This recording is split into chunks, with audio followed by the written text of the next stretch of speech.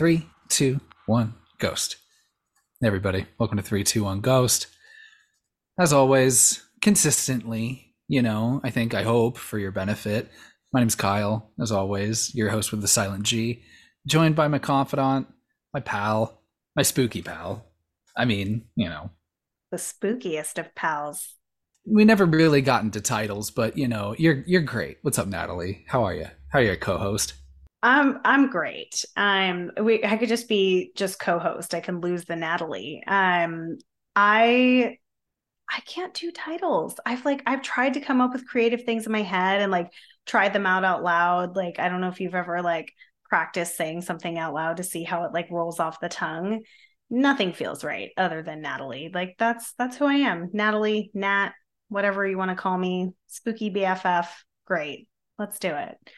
I Um do hope I do hope Wicked Witch of the West Coast makes its comeback at some point because it I did might. think that was very cute. I do love it. I do love it. But when I say it, it's a tongue twister for me. And you said it perfectly. Wicked Witch of the West Coast.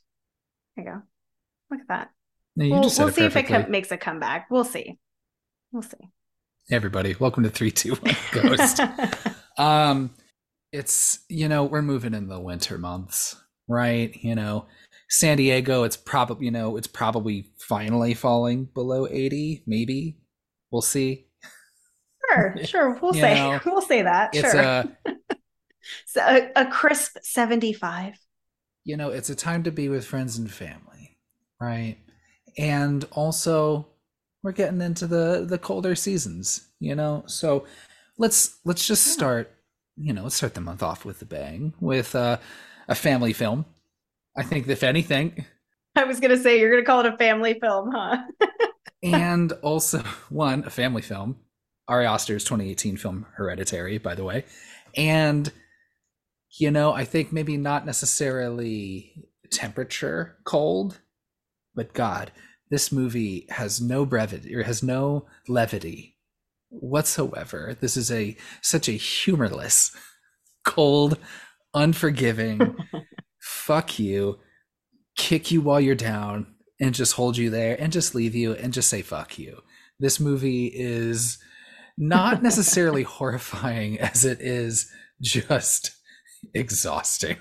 Just like a long week at work and finding out that you forgot Yeah. one thing that you still have to do that's going to keep you late, or just I don't know. It's all the other things that just think of all the things that just exhaust you so much in your life.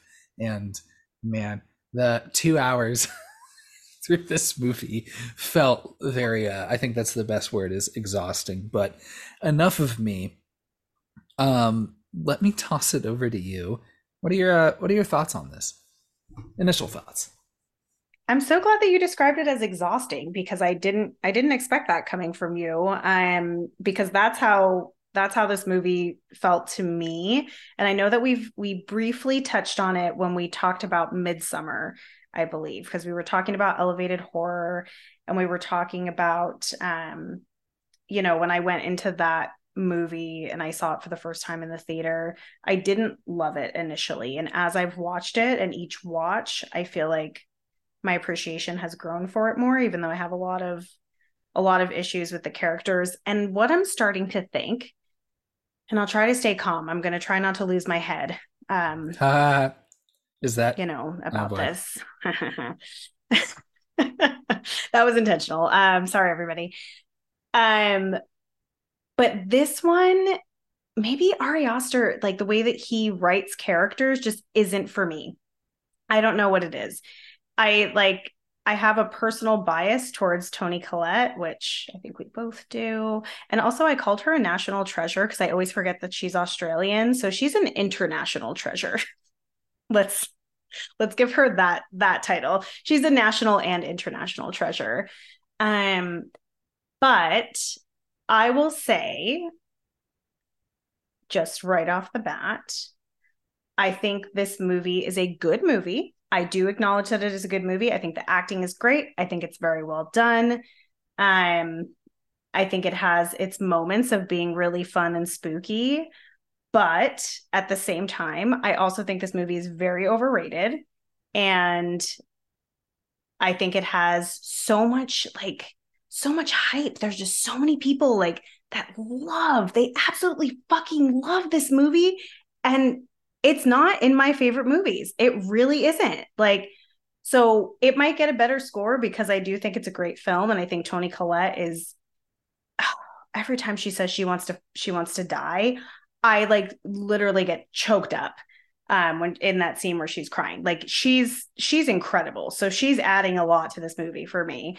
Um but yeah, I have a lot of strong feelings. I have a lot of questions, a lot of questions. So Kyle's pretty much going to be walking me through what the fuck I'm watching in this movie because I've seen it 3 times. And unlike Midsummer, where I feel like I learn more and I see something and I'm like, oh, wow. Every time I watch this movie, I'm like, wait, what the fuck was that about? Like, and an example would be when she takes a sip of the tea at Joan's house, she gets like a little something in her mouth and they like zoom in on her finger. I'm like, what's that? Is that important? Is it relevant? Does it come up again later? Should I be invested in this? And it makes me like, I'm elevated now. Look at me. Like, I think that's the so intention of elevated horror. I mean, I think it's working. to get my heart rate up. Okay. I, it's funny. We're gonna I was fight expecting tonight. us to be at odds with Midsummer, the other Ari Aster movie, and I was surprised that you'd suggested bringing this one up so close to Midsummer because like that was like what like Mm-hmm. 5-6 weeks ago, and Yeah. this movie, I feel like with a lot of these, I feel like I went and saw it in theaters. I talked it up a bunch. Was like, Natalie, we got to go see this movie. It's so good. And then you go see it and you're like, not really feeling it. And I wonder if it's because I hype it up too much. I think that's Mm-hmm. only a part of it. Only a part of Could it. I don't be. think it completely, Could be.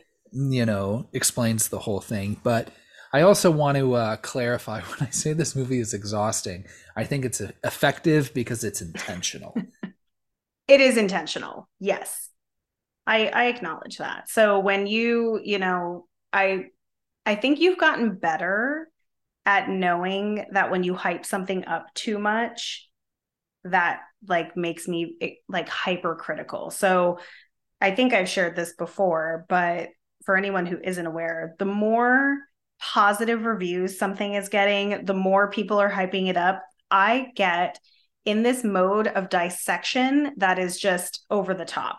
And I've really tried to stop doing that. And I think the only time I don't do that is like for a favorite franchise. So if it's Scream, I will forgive so many things. I go into it just like nothing's going to ruin this for me, open mind. But when it's a new standalone film, if it's a new franchise that you're entering, or even just like a solo new concept like Hereditary, then I go into it with this like microscope, and I'm trying to learn and grow. But it's a bad habit of mine, and I think it ruins a lot of movies for me. I mean, don't get me wrong. I mean, I think your ability to talk shit is um distinguished. It's interesting. I Distinguished. um and hey, has anyone ever called you overrated? It doesn't feel good, does it? I mean, not to A my lot of people, face, a at lot of people least. worked really hard to make this movie, and you know what? I liked it. Damn it!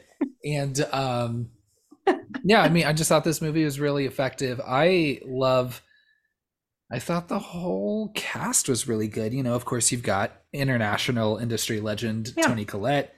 Um, you have Gabriel Byrne, who was in some other things. Um, Yeah, I feel like he was big in the 90s. Oh, you know what he was in that I love? This is a guilty pleasure movie of mine, and I don't say that lightly. The Man in the Iron Mask. Do you remember that movie? I do. I've never seen it though.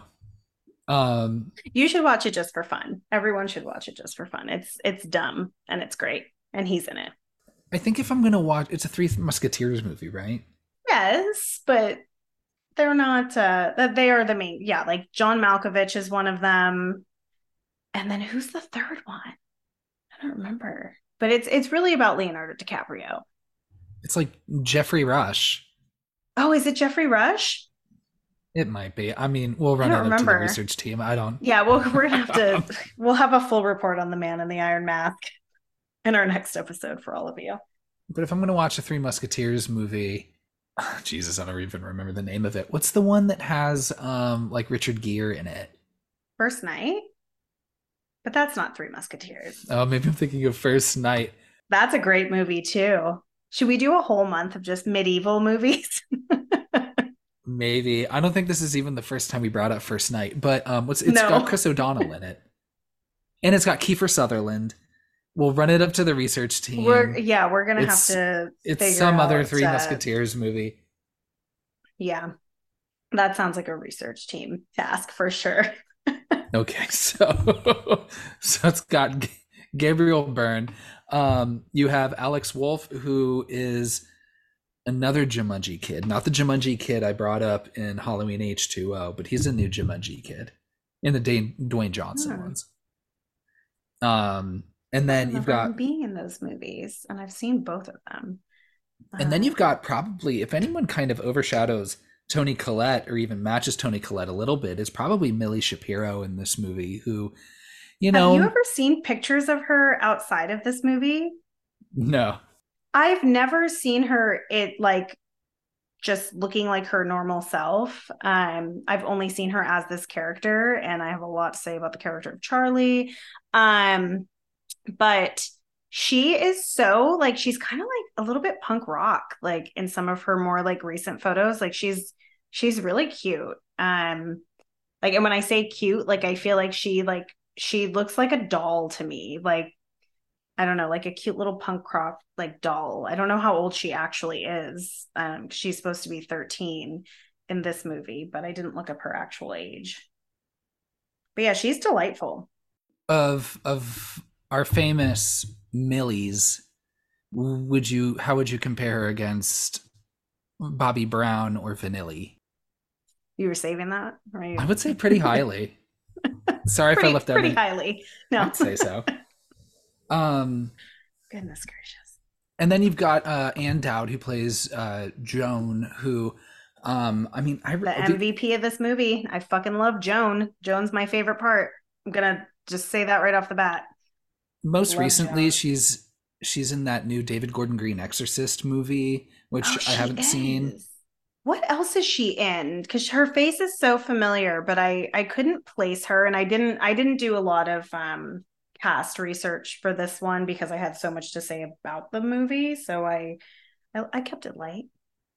Yeah, and we got a research team for that. It's okay. They're on the Yeah, payroll. yeah. Ann Dowd was also in an HBO show called The Leftovers that was on a Not few years familiar. ago that was pretty bonkers. I think pretty kind of polarizing maybe for people, but I really Mm. enjoyed it. Hmm. Even when it got even more kind of up its own ass a little bit, but I still thought it was really good. It's just, you know, the one thing I'm just going to remember from that show is just how often they play that Pixie song, Where Is My Mind, you know? And I'm just kind of like, okay, I feel like, I don't know. That song's fine. And Don't it's they play that also, a lot in Malignant? Like every dramatic scene that happens, that song like kicks in. I geez, do think it's they? that song. I don't know if it's quite at the rate as that last Robert Pattinson Batman, where like I felt like every other scene they just started playing that Nirvana song, Something in the Way, just over and over, and it's just to remind you of just like, look how dark this Batman is. The shit's in drop D. That's how fucking dark he is, and it's Oh my whatever. gosh. But yeah, this movie, like I said, you know, it's I don't think it starts with the, you know, fuck you punch to the throat like Midsummer does.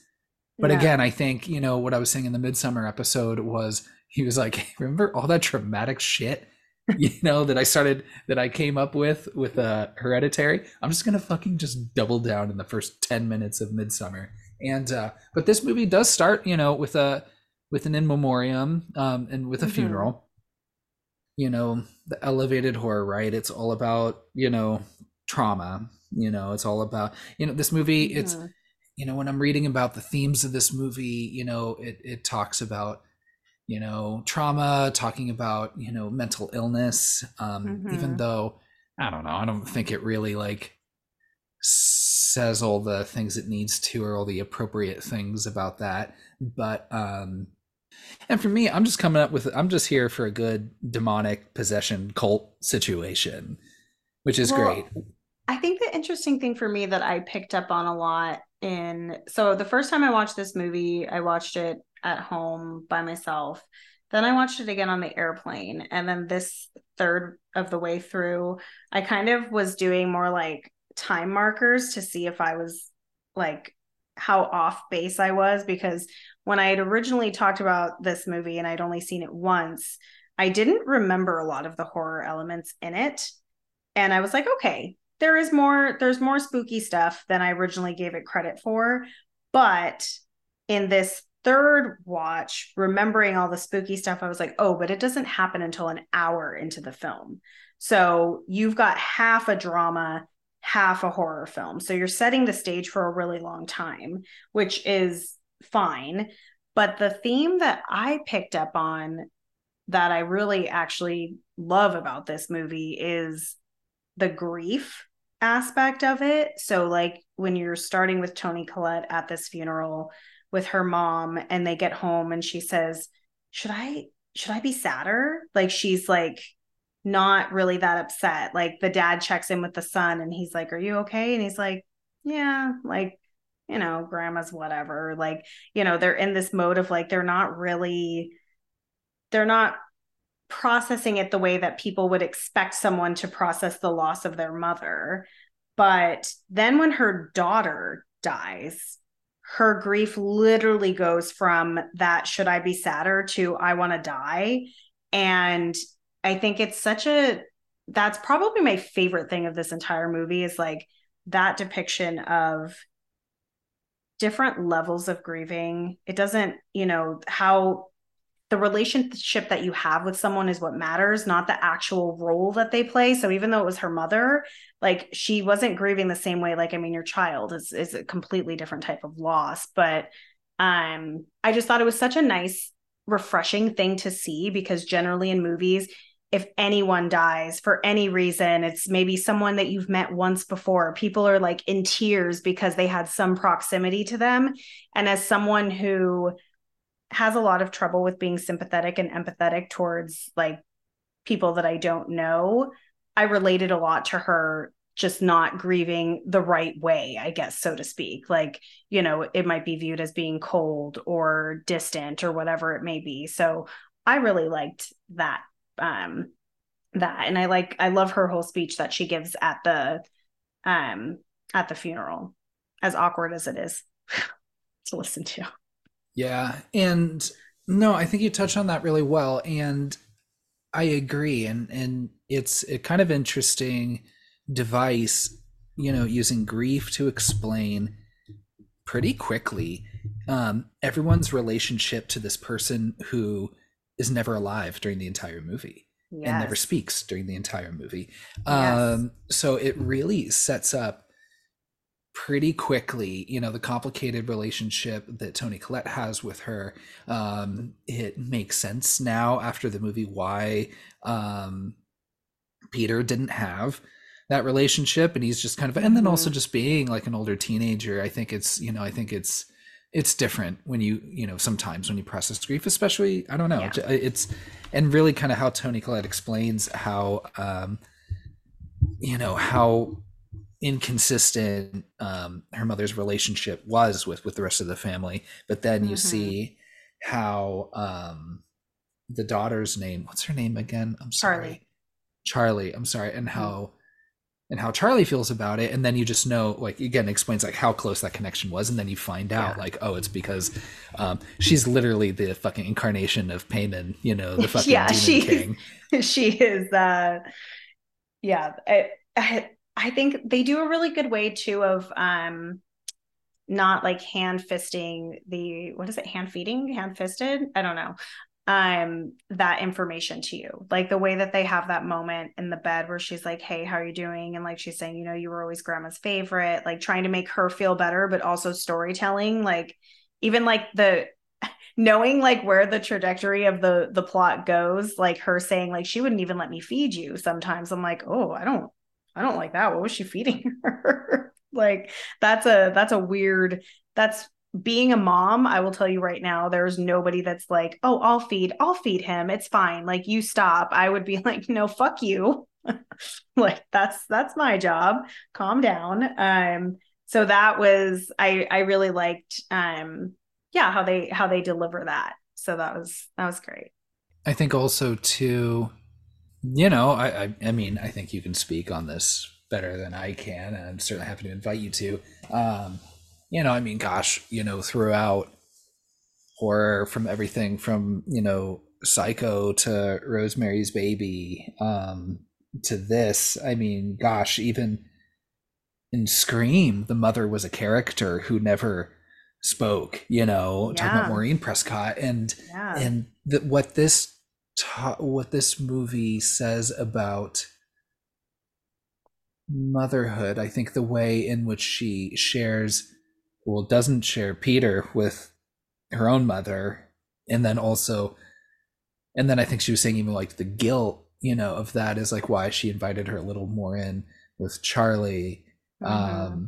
I don't know. I just thought it was interesting, and then later even, you know, when she shares like after sleepwalking, when she blurts out that she never wanted to be Peter's mother, and it's like, Oh, I don't know, I don't. Oh, and then sharing that she tried to have a miscarriage as well. but that wasn't her dream though, right? That was a nightmare. You're right. Yeah, that was in her dream. But Yeah. I guess I just, it's a challenge. I mean, I appreciate that even in the confines of like a horror, in the context of a horror movie, I don't know. I think sharing probably some very real feelings about, especially when it Mm-hmm. comes to like, you know, postpartum depression, and Mm-hmm. even just the pressures of people, you know, to become parents and mothers, you Mm-hmm. know, and it doesn't mean that she doesn't love Peter or Charlie, right? Mm-hmm. um but I don't know. I just think it's interesting, especially just that, like, you know, also conflicting with the relationship with her own mother. And yeah, at first when she was like, oh gosh, you know, I, you know, wouldn't let her feed you or whatever, or then she maybe like would, but then I was like, oh, are they working like with bottles here? But then you see the miniatures of the mom like also with her like breast out, Oh, I didn't if you even remember notice that. that. Oh No. yeah. Oh yeah, so like Damn, they I were was offering. really trying to pay close attention to those miniatures because they are very creepy.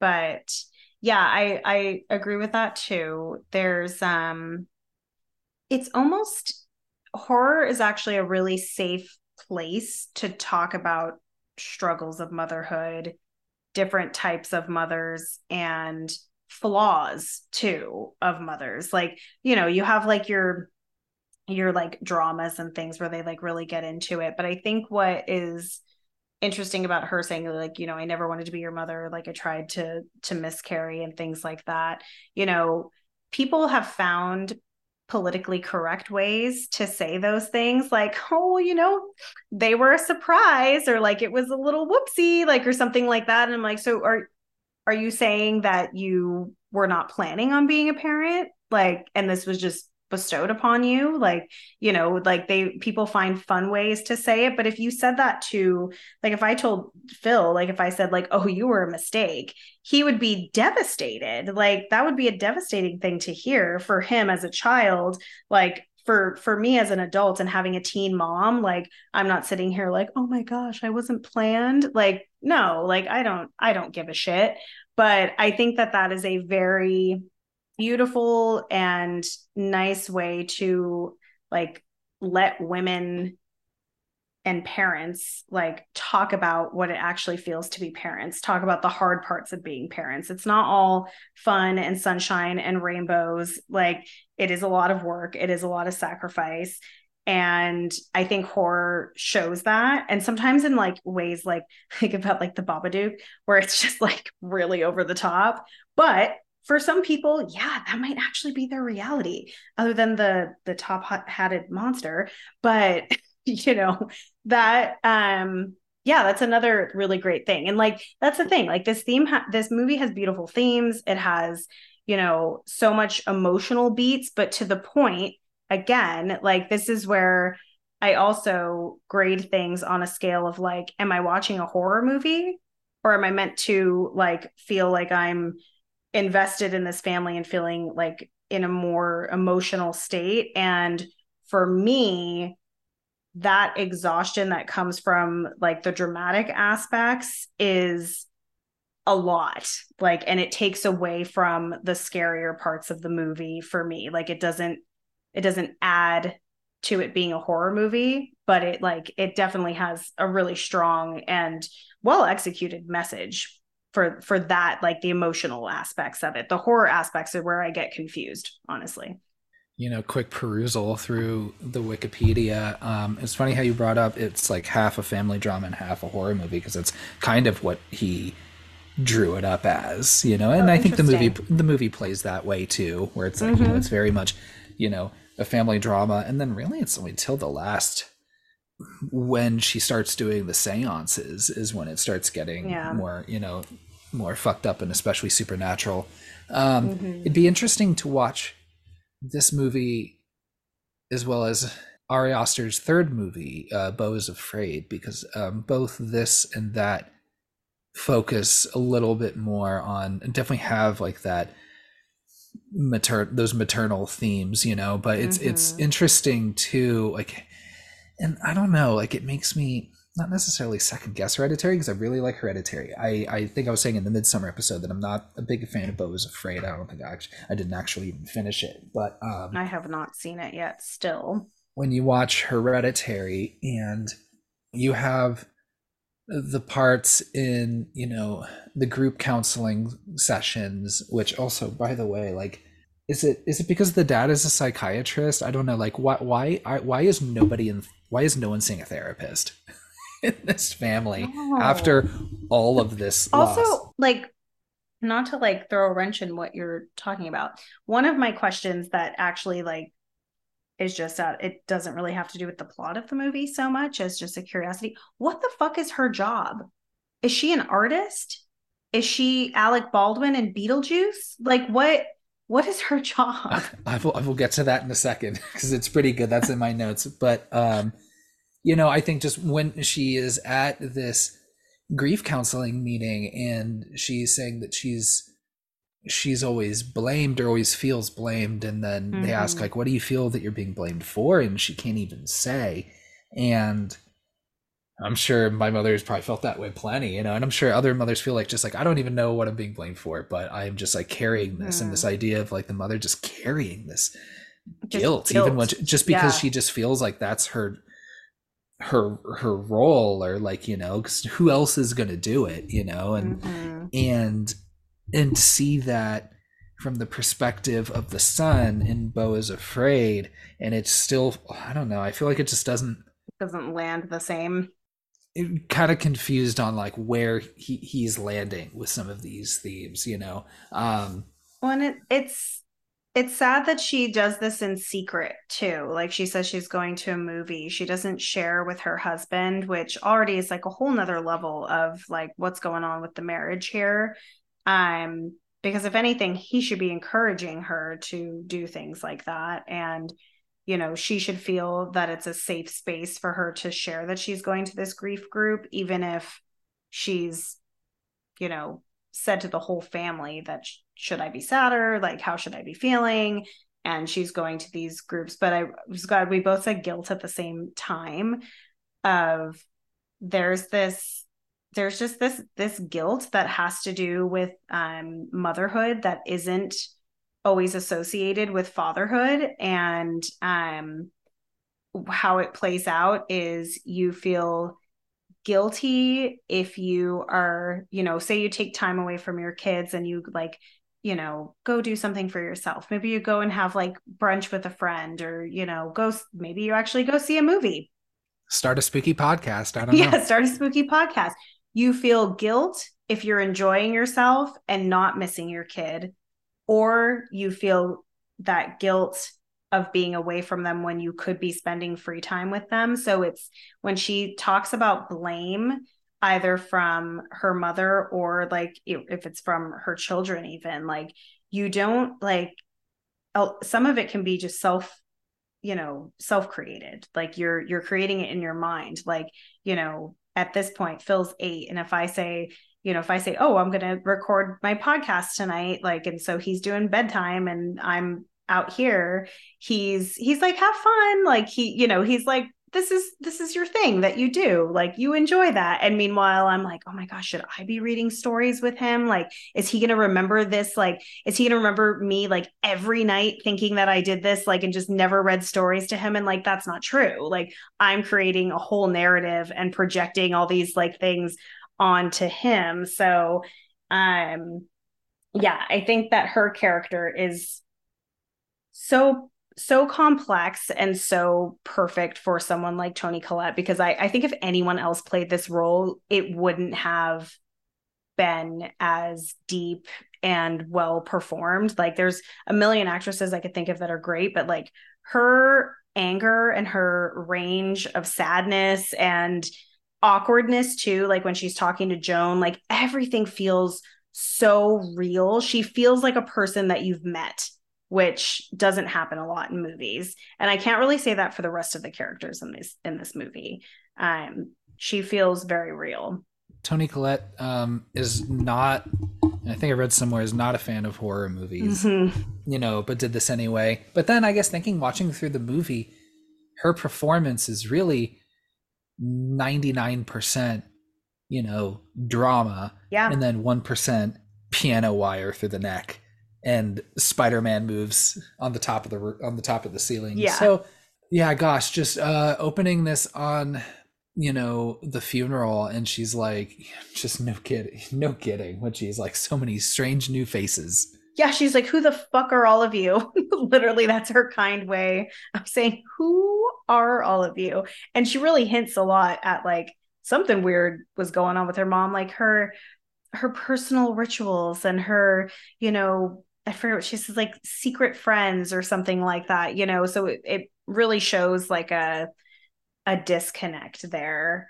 I want to talk about Charlie. That the tongue click tick is, yes, that sounded amazing coming through the headphones. But that tongue click is so effective because she does it enough that like that it's her. So when after she's passed, like when it happens, it's real good. Yeah, I have, okay, and here's, okay, maybe I won't talk about Charlie just yet. What's the teenage boy's name? What is his name? Peter. Peter sucks. Like, again with you. Is his character meant? Here we go. I know. I'm sorry, I'm sorry. Peter is, I know that he's a teenage boy, and I get that. Like, I knew you when you were a teenage boy, and like you were one of the few that I actually enjoyed. But like but like this kid is, even before the death of his sister, is so boring and so lackluster. It's not the actor, like he's doing what he needs to be doing. I don't care about Peter. I care about Toni Collette. Like, so Peter and everything that has to do with him, and I think that's why like the end of the movie gets shaky for me, because it really starts to center around him. He is not a character that I enjoy. And then her husband, honestly, he can go fuck off. Him bursting into flames, I was like, good. Believe your wife next time. How about that? Like, always believe your wife. Check it out before you send her to an institution, right? I know, I just went over the whole character roster. Poor Kyle's trying to walk through the plot gracefully, and I'm like, you know what? Fuck this guy. Fuck that guy. I mean, with Peter, hey, look, what can you do? I mean, he is a dumb teenager that just wants to get high and have sex with that girl that sits in front of him in that class. But it also, I mean, I don't know, maybe, to Payman, it doesn't really matter because, like, he just needs a fucking vessel, so who cares if he's dumb and uninteresting? No, I know. Him wanting to go to this party because he wants to go with this girl, like that totally makes sense. Like normal teenage boy stuff, whatever. More normal teenager stuff in general. Um, Honestly, the one thing that Toni Collette does wrong in this movie for me is the like even with all the rituals and everything, like I can get past that for grief, but like why are you going to send your 13-year-old daughter to a high school party with your son? That's just bad choices. Like that feels weird to me. I didn't understand why that would be a choice. Well, Like is it just to keep Peter under wraps? yeah, I mean, I think so, a little bit. I mean, and then also just how, she talks about it a little bit after the, talking about the paint thinner incident and how Mm-hmm. they just are always at odds, always arguing over something stupid and always making everything confrontational. And one thing I kind of noticed, Mm-hmm. from the outset of the movie, um, I don't know if it's intentional or not, but I think seems a little gendered in the way that how the dad talks to Charlie. Like it's always like, at the treehouse, like, what are you doing up here? Or they get inside from the Mm-hmm. funeral. It's like, take off your shoes. It's always like a very just quick, he's just ordering her He things. closes the book too. Like he closes her book when she's drawing at the funeral, which clearly is a coping mechanism for her. Right. And even when she's eating the chocolate, he's just always just like, what are you doing? What are you doing? Does that have, Yeah, is there nuts in that? Yeah. even though also, by the way, like who just eats like whole ass, like just Hershey bars? I'm so glad that thank you for saying that so that I didn't have to be the asshole again.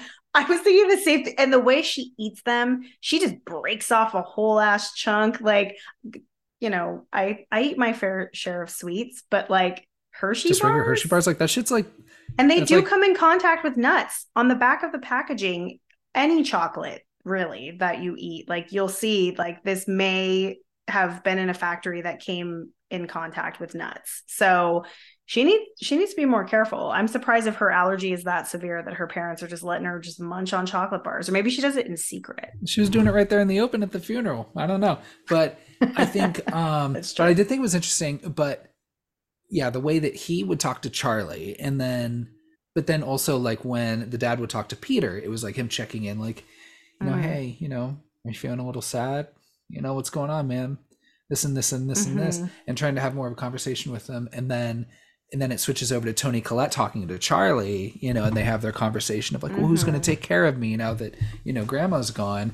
And that juxtaposed with, Toni Collette and Peter's relationship, which is very Mm-hmm. antagonistic. And I mean, honestly, it seems like she starts every fucking little fight. Like Oh, for it's sure she absolutely does. her. Okay, but like, it definitely is. But also to on Peter's side, which isn't a take I'm going to take through this conversation often. So let's give him this one. Would you trust your mom or feel safe around your mom if she covered you and your sister and herself in paint thinner and you woke up to her with matches and a lighter?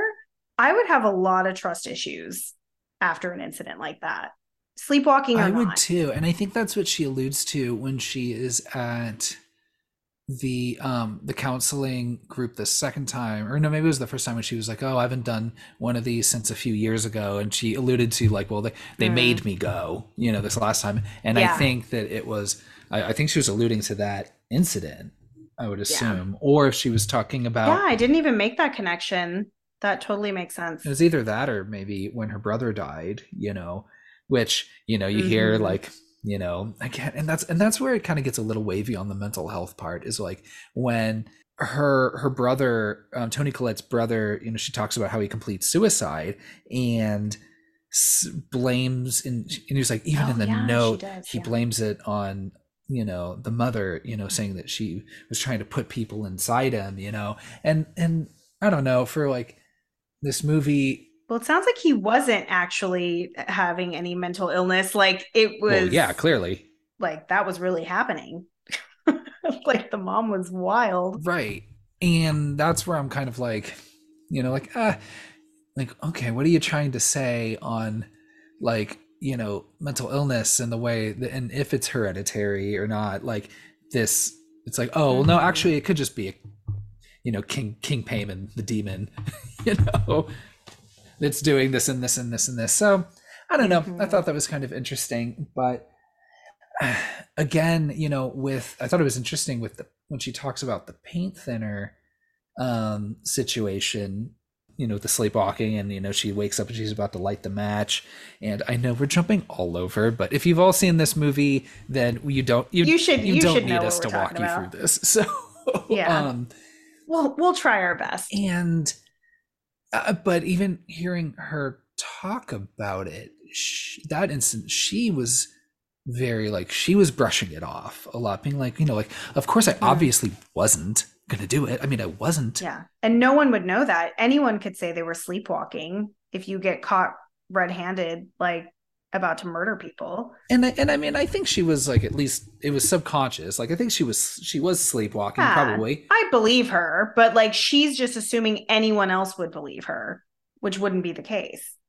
So like, I don't know if she was necessarily like, and then when she even says that if this was the incident she's referring to, why she went to the group counseling last time, it's like, even when they're saying like, oh, I was kind of forced to go and this and this and this, and I'm just kind of thinking like, well, I don't know, that also partnered with the dinner scene conversation where she gets up and she's like, Oof. nobody just is accountable for anything, and nobody just, I don't know, and just these longer conversations, these messy conversations around like grief Yeah, she's a and mess. mourning, and when you add blame to that, like, it's just so, like, it's so messy, and Yeah. the movie just feels just hard and messy. And I when they have, just, I Yeah. don't know, all those components, I think, again, I mean, if that's the intention, that shit works really well, at least for me. So when Hmm.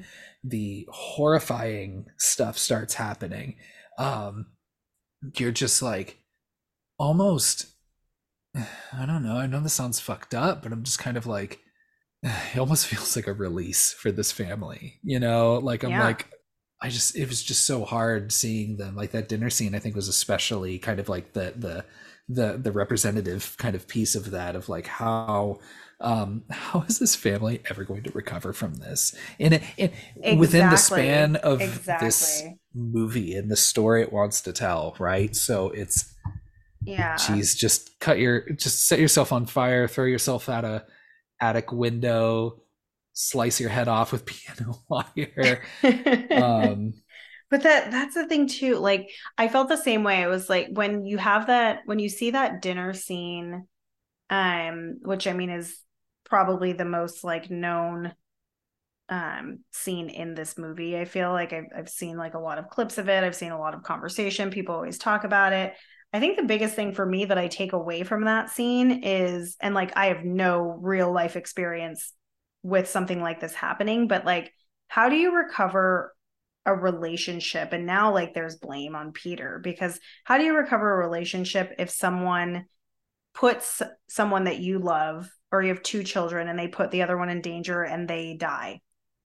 how do you how do you get past that? Like it's literally the two people, like your children, or that you love them unconditionally, but if one of them is responsible for the death of another, how conditional then is your relationship versus like the just that love, that connection that you feel? And like it doesn't feel like it can recover. And I absolutely agree, when they all are gone, then at that point you're like, okay, like the what else were they going to do? They were going to be miserable forever. Like Peter was going to have a fucked up life. Like he was going to have a fucked life after what happened. um can we talk about chocolate cake at a high school party? yeah, yeah, Why? sure. What, was it someone's Do you not like birthday? cake? No, I love cake. I would have gone to more parties in high school had I known they had chocolate cake. Like, sure, weed's great, liquor's great, but it's the best chocolate cake. But it isn't typically at like drinking parties. Maybe that's me. But like you even see the person chopping the nuts. Like I'm like, who is this person that's baking this cake mid party? Who are they? What's their story? I don't know if I like nuts and cake, No, but that's just and you nuts. think how I'm on a roll. how how clearly you're saying that the nuts are in that cake. I mean, like, come on, Charlie. Yeah, I had to notice a little bit. Yeah, you didn't take one bite and notice she was shoveling that cake into her mouth. And honestly, I don't think that she would have made it to the hospital. It wasn't looking good anyway. So even if she didn't like get her head knocked off, I don't think she would have made it. She was barely breathing at that point. That was so hard. I mean, like, just watching her in the back seat, just like Oh. kicking and flailing, like trying to breathe. I mean that. Can I ask you a question that might that might also make me sound like a terrible person? Yeah, go for it. Is it it's not it's not meant to be funny when her head gets knocked off, right? No. Okay. The first time that I saw the first time that I saw this movie, it like I audibly laughed out loud because one, wasn't expecting that. So like I was like shocked, but like in a funny way because I was like, wait, did her head just get knocked off? Like just her head, like clean off. So I felt like I was like, is this supposed to be funny? Because I thought it was kind of hilarious. But then I get sad because Peter, is in his just complete shock and it's terrible. But when her head initially gets knocked off, I did think it was a little funny. Hence the lose my head joke in the beginning. That was really good timing to figure out how all that would have worked, because you saw in the telephone poll earlier it has Mm-hmm. that symbol on it, the payment symbol, and And something made them crash. What was that? there was a deer in the Something. road. So they Oh, must that was a have, deer. They yeah. planted that deer, we think.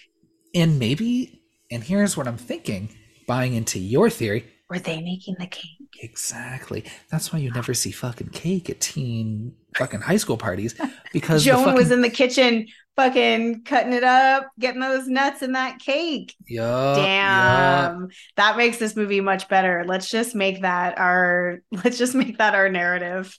That really that brought it up a level for me. I like that, but it's, man, I don't know. Yeah, I feel like that scene's pretty harrowing. That's rough. Just the look on Peter's face, and like, what does he do? And He then he just just drives home. he just drives off and just drives home and Goes just to parks and goes bed. to bed.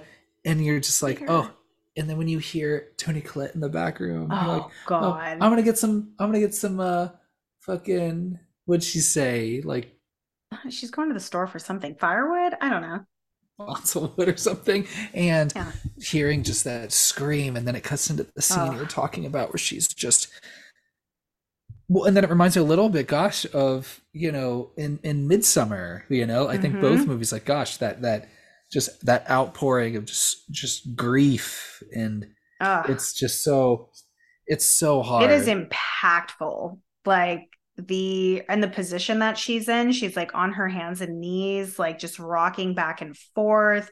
That is it is rough to watch. And she plays it so well. But yeah, she says it hurts so much and like, oh my gosh, it's so brutal. Um, yeah, I definitely feel for her. Like that is that's a rough one. And poor like Peter, like, oh God, the guilt that he'll be feeling and blame now is just transferring from his mom. Um, yeah, Just talking that's about pretty just great.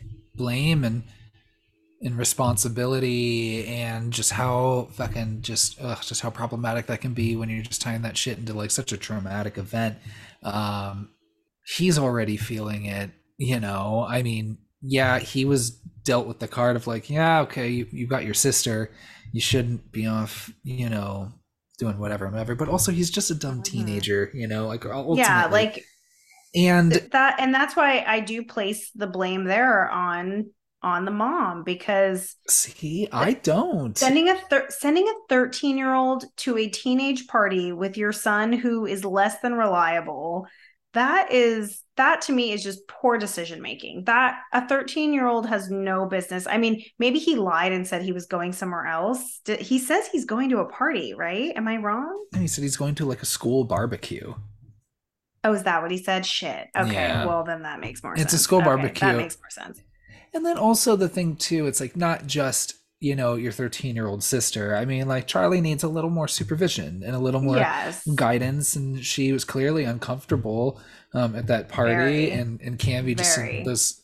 I mean, even at school, like in any sort of kind of social Hmm. situation, I think she's, I don't know, but I And the don't way know. he sends her off too, like he's literally like almost treating her like a dog. He's like, "Look, cake, like go get it. Hurry. Like just stand over there." Like he's like very like dismissive of her and just runs away. Like he doesn't even make sure that she's comfortable with the situation. So like yeah, okay.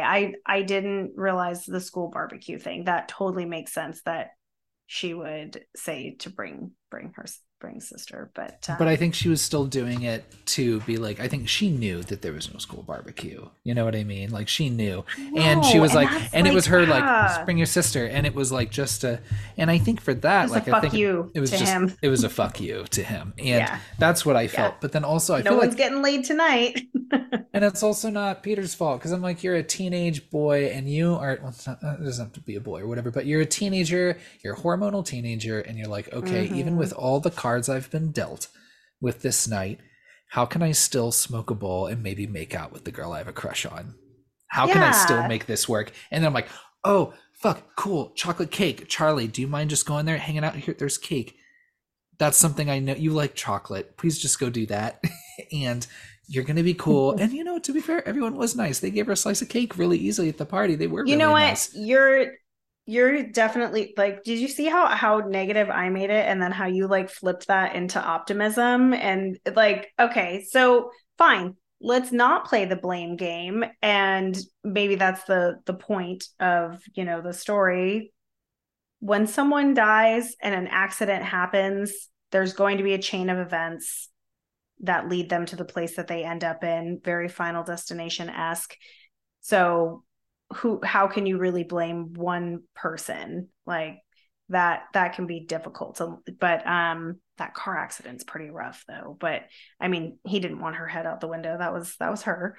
That's on her. Especially when you talk about guilt and responsibility and blame, when I mean they talk about it a little bit Mm-hmm. in the classroom where they're like, talking about the play and saying like, Mm-hmm.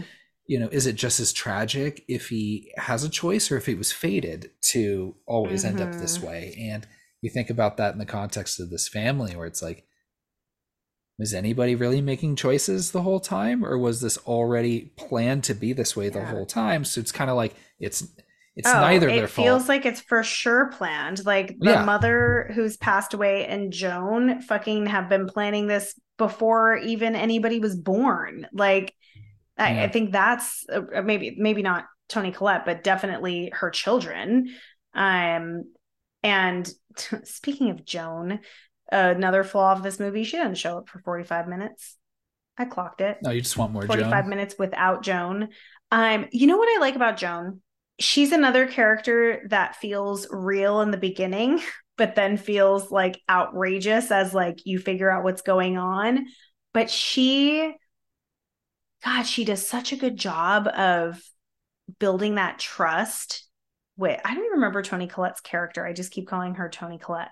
Um, she builds so much trust with her and does such a good job of it. I'm like, did her son and grandson even really die? Like, did she just make that shit up just to get her attention? I feel like maybe that might be the case. I think so too. With Louis, Louis is the name of the grandson. I forget the name of Yeah. the son. And also, I pulled up the Wikipedia. Annie is Tony Annie, Collette's name, but yes, we're still going to keep Annie. calling her It's Tony okay. Collette. That's okay. Yeah. Um, And until Joan enters the picture, like you don't even have horror as an option. So she really brings the flavor. oh yeah, I made a note saying, "Damn, Joan, I would trust you too," but Yeah, only right? briefly. But fuck, Right? maybe not when I got to the apartment the first time. But at first, I'm just like, I don't know. You seem so nice, and she tells a good story, and fuck, you believe it. And then Yeah. also, you're just in that vulnerable spot. It's like fuck, and Hmm. then you're just And she grabs her hands like always right at the right time, like when she's storytelling. Like Joan is a master manipulator. I've got mad respect for Joan. I think she is one of my more favorite recent horror villains for sure. Um, she does such a great job. And then when she does the seance with her, like that's another way that she's like building trust because she's like, I've discovered this thing. Like, and you see the little seance invitation go through Annie's mailbox too. And I'm like, that had to have been Joan, right? Just like mhm. slipping that in there. And then when she didn't find it, she's like, well, I guess I'm gonna have to wait at the arts and crafts store because she knows what she does for work. I don't still, but she Joan knows what she does for work, so she knows she's going to roll up at that paint store. How long do you think she waited in that parking lot pretending to load her bags in the car? I was thinking about that too, and I was watching. I was like, how long do you think she was waiting in that parking lot, being like, oh my gosh, funny What? to see you here. She was probably coming there probably every morning like that week, Just waiting. because you never Yeah. know, Yeah. right? Exactly. Um, oh, as far as Toni Collette's job, Yeah, tell she me. is. Well, I Did mean, you research it or did you figure this out independently? Or did the research team actually do something? there's miniature. Like, I mean, people make miniature models and designs when you're doing, capital projects, like Yeah. do like redesigning like a new, museum or a children's Yeah. center or whatever. I mean, But hers looks very personal, like it's art because it like reflects her home in some of them. Or maybe she does both. Maybe she's doing her own personal ones and then she's doing models of hospitals and things like that. well, that's what it is that I think she has a separate project that she's supposed to be doing, but she's not, which is, Mm. you know, doing a miniature model of this building, whether it's like a school or a hospital or whatever. I forget Yeah. exactly if they even say what it But they is, but keep calling they're, it a gallery. oh, or maybe that's what it is. I don't know, or I don't know. So like So she, that's what I was confused. I was like, it seems like she's making practical things, but then it's like, oh, like the gallery. They're like, we won't judge whatever you have. And I'm like, I can see why she'd be held to a deadline, even if she was an artist and needed to do a show. it's like, when you have like, those like impossibly just non-plausible jobs in like romantic comedies, Yeah. um, I feel like horror movies, it's like, it's like, okay, if you're like a doll maker, or You a have an toy maker of some amphitheater. sort, yeah, and or just, I mean, I'm just thinking of just horrifying jobs in horror movies, and like this one, just like miniatures, especially when you're making miniatures of like your own house and people in your own house. I'd just be like, the second she makes a miniature of their own house, I'd be like, stop it, throw that away, Nope. get it. I don't want it. Absolutely not. Nope. If you're Yeah. making little people and like The mom, one's supposed to be me, the sickly mom in the nightgown standing in her bedroom doorway. No. What are you doing?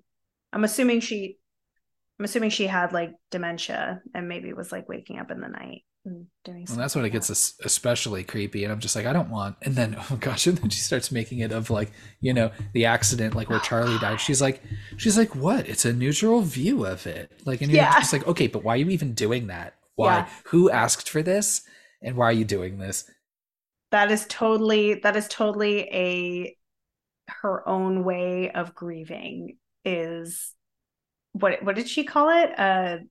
Oh, it's just like, what's his neutral A view of neutral the view. of the Yes. incident? Yes, but it's her way of like recreating the moment. She wasn't there for the loss of her daughter. There's nothing Um neutral at all. yeah, I think where so I'll admit like I went into this movie not knowing anything.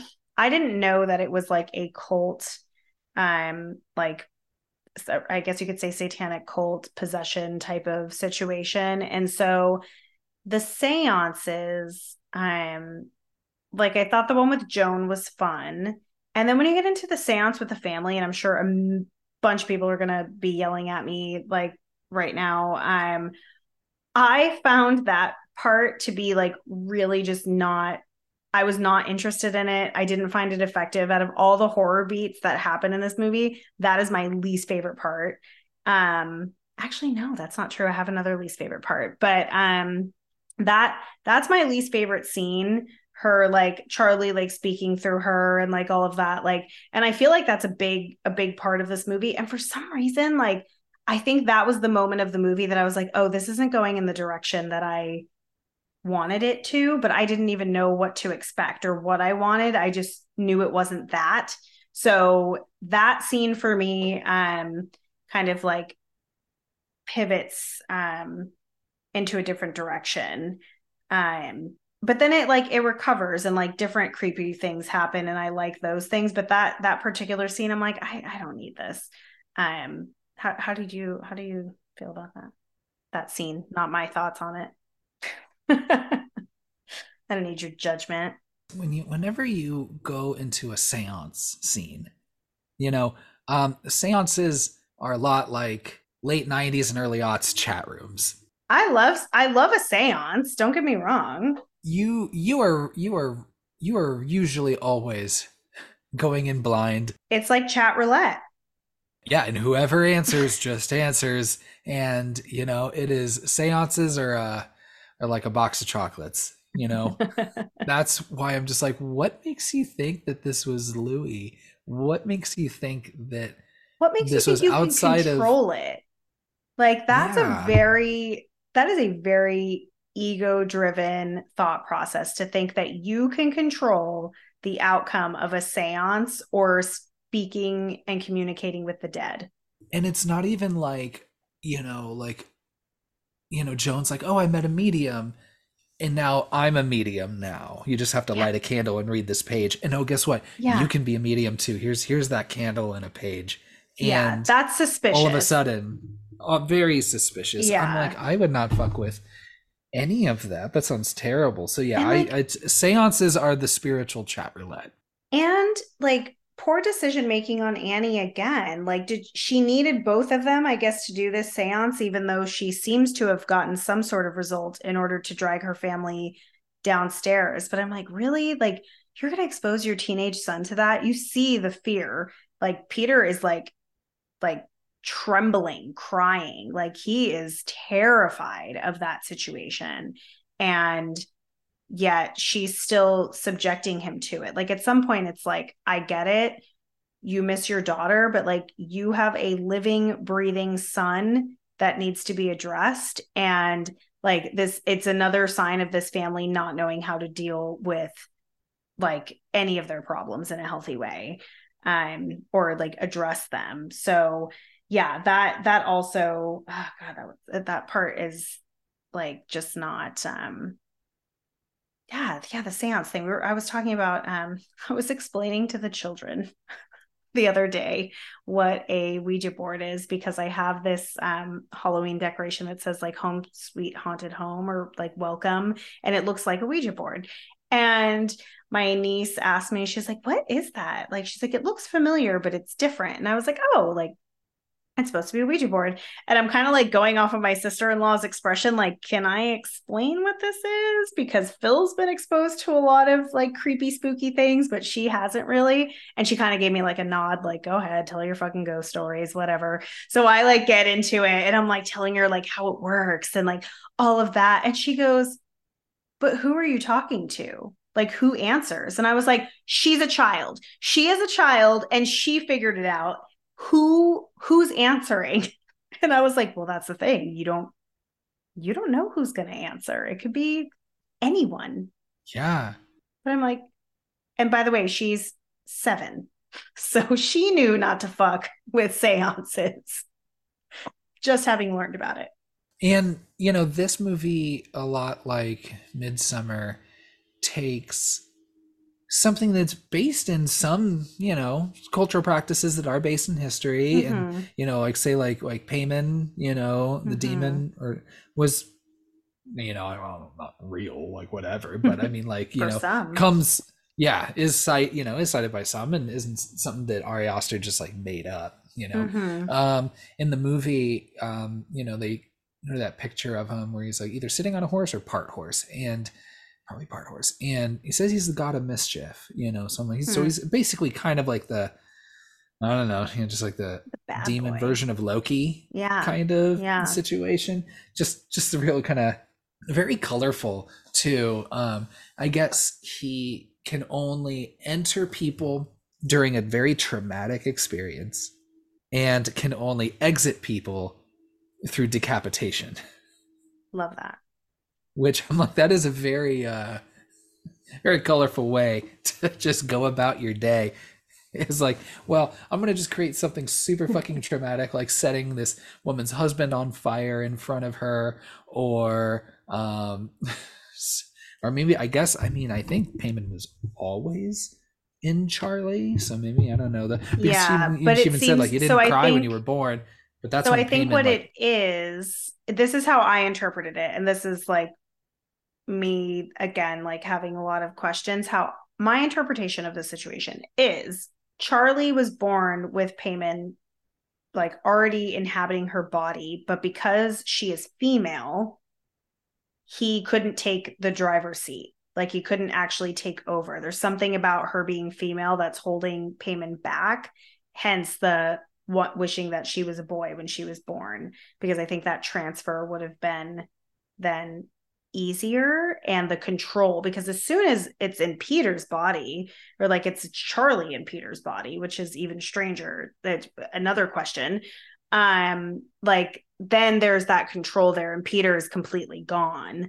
Whereas Charlie maybe is like side by side, like she's cutting off bird heads and shit, like doing some interesting activities. And shout out to people who do taxidermy and like are collecting, dead animals. Good for you. But like, that's not what she's doing. So I'm like, what is she doing? Like, I'm like that feels a little, maybe a little demonic. well, I'm just thinking of the other movie about pushy moms and taxidermy, and it doesn't really work out for people in that one either. Um, my understanding, or I guess I don't know, was that Charlie is Payman Oh, it and is has been. her. Okay. Like that's so like I don't know if you ever really meet Charlie, the real Charlie, because I don't think because Payman was always inside Charlie to begin with. So like that's Okay. why when Peter take is being possessed, he It's starts Charlie. he starts doing the things Charlie did because Charlie is Payman, But right? Maybe so then, if that is the case, then what the fuck is the point of having Payman in Peter's body? he wants a dick. He just because he wants a dick? If he wanted Yeah, a he dick, wants he it. could have just gone on chat roulette. Yeah, I know. But yeah, he wants to. So he has to embody a male host, and and allegedly, for him to become, earthbound and bring Okay. apart, the end of times or whatever. It not only needs to be a male host, but a male within the grandma's bloodline. Yes. Yes. So That that's why that that's why piece. I couldn't be the dad because he doesn't Yes. have the Okay. And bloodline. that piece I understand, like, because there's always like, with all of these like random satanic rituals and things like that, like it's always like the firstborn son and all that. So I I get that part, but I don't know that I guess it's not for me to know all the complexities of this ritual. Like, is it really that important that I know it? But for this particular movie, like, I always have questions with horror movies, but sometimes it doesn't bother me. With this one, it really does. And then the other thing that, okay, so like going back a little bit, the scene in the classroom, which is cringy, where Peter, he hears the sound, and then Mhm. he's like, presumably Charlie's there in his body at that point, right? Because then he starts like slamming his face into the desk, which, oh yeah, it's so hard to watch. But that piece I didn't understand either. I'm like, so do we not need the whole ritual for her to end up being in his body? Like, what's happening there? Well, I mean, I think at this point, because remember before this, he was sitting outside at one of the benches during, I guess, a lunch period, and you have Joan just from across the street just Fucking yelling at Joan. him, and yelling, and she's conjuring to get, now that Charlie's dead, Mm-hmm. Payment's just kind of floating around like an orb, which I thought, God. Oh, I'll be that's what the honest, Wait, is that what the flash of light is? Yeah, that's payment. But Charlie sees it too before she's dead in her bedroom. Because that was my other Hmm. question. What is that glimmer of I'd assume light? that's payment because when Peter jumps out of the attic window and then he falls and you think he's dead, which I think he is Mm-hmm. dead for a second maybe, but then payment like then Probably. the light comes and then lands on his back and then he wakes up and then he's Ah, full okay. Charlie slash payment. I'm not So I'm here to like, I why? don't Yeah, I'm like, so why would she say? I'm like, you wrote this movie. Tell me why, Kyle. yeah. Yeah, that so I'm that not here to part's explain confusing all me. of it, but I think that's my general understanding of it is because he does start taking on some of the he does the thing before Yeah. he like fully becomes, but I think that's because yeah, you have people like pushing to like take over Peter and you're making Mm-hmm. things just more and more just traumatic and awful for him as possible to Yeah. fully take over, and I think that makes sense because when you're talking about Tony Collette or Annie's brother, it's not like he was born with Payman being a part of him. I think Mm-hmm. that my under or at least my guess would be that the grandma got into this cult after the grandfather died, which they Mm-hmm. bring up just very briefly, right? Yeah. And that makes sense. These traumatic losses. That's how people. We talked about it with the invitation. We talked about it with Midsummer. Like, yeah, that is what brings people to Mm-hmm. these sorts of things, and I think where people can be very vulnerable and manipulated. But I don't know.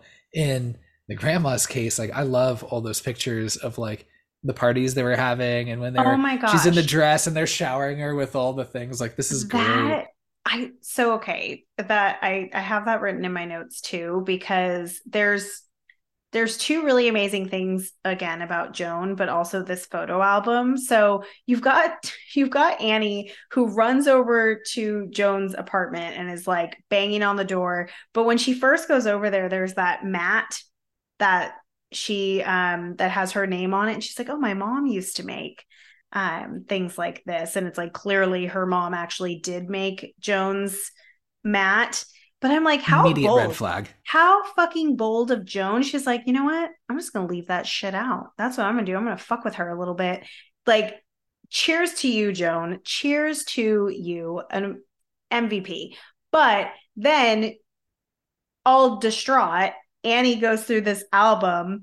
And as she's discovering that Joan has like been in her mother's life this whole time, that's like in my top three favorite parts of this movie. When she like also, really, you didn't go through these fucking photo albums? I've gone through photo albums of family members that I didn't like at all. Like just because I'm like, what's going on here? What's your story? Like, I love a photo album, anybody's family. I'll look through anybody's photo albums, but like you could have known what was going on way in advance. Maybe you couldn't have stopped it, but I love her reaction to that photo album. And it's such a grandma thing to do to like keep photos of even like your satanic rituals in a photo album. Well, again, it kind of speaks to again, not maybe not necessarily about the context of Peter, but the context of Annie, where yeah, it's like when they're talking about the play in the classroom, where it's like the tragedy is that like all of the warning signs were there the whole time, Mm-hmm. and you still, and that's the idea. It's like, well, did he choose that or was it fate? And why can I not remember like what Shakespeare movie they're talking about? But and I so didn't, I sorry, actually everybody. didn't know either. Not a big Shakespeare girly. But yeah, I didn't know what play they were talking about either. But yeah, they foreshadow quite well Yeah. with all of that. And I don't think that I caught on to that until the second watch. But How do you feel about again, pretty early on, the dad gets a call mm, that the body's been desecrated, and not just mm, desecrated, straight up exhumed and pulled mm-hmm, out and stolen. mm-hmm. And he chooses not to tell his wife. Yeah. What are your feelings on that? Because I actually kind of support him in that decision. It's okay. It's tough because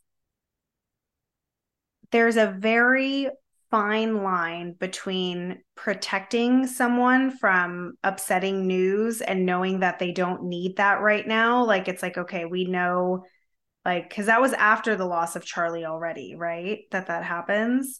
Yeah. So if that was after that, he's like, does she really need to know that her fucking mother's body was exhumed? Like, so there's this like protection level, but then to what end are you eventually going to tell her and she's not going to be furious that you didn't say anything? So, like, I would hope that no matter what type of mental state that I'm in, that my husband would give me the courtesy to feel what I'm going to feel and go through what I'm going to go through and be honest with me. So, like, I don't think he's the worst person in the world for keeping it from her, but if that were me, I'd be pissed that I didn't know, especially like, I mean, we find out that that body has just been up hanging out in the attic. So that adds another level of complexity to it, because if he would have just said that, then maybe she would have thought more like, what's going on?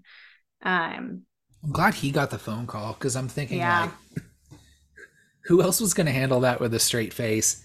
And I do kind of, applaud him a little bit. He tries through this. We just try, like, I think his idea of dealing with grief maybe is just trying to be that, just like, Being the rock. solid, solemn, yeah, be the rock, calming presence or whatever. And I think if so shortly after the death of like an in-law, I got that call, I'd be like, let me get more details on this. Exactly. Before I bring it to the larger group. But I will eventually, and I would say within a few days. Well, that's the thing. But I'd be like, let me go to the graveyard. Let me go.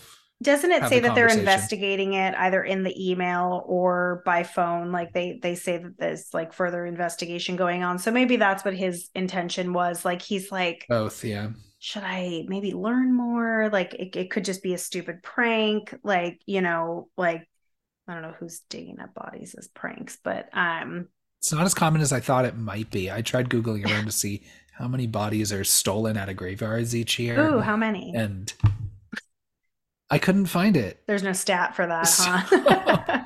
It probably flies pretty under the radar.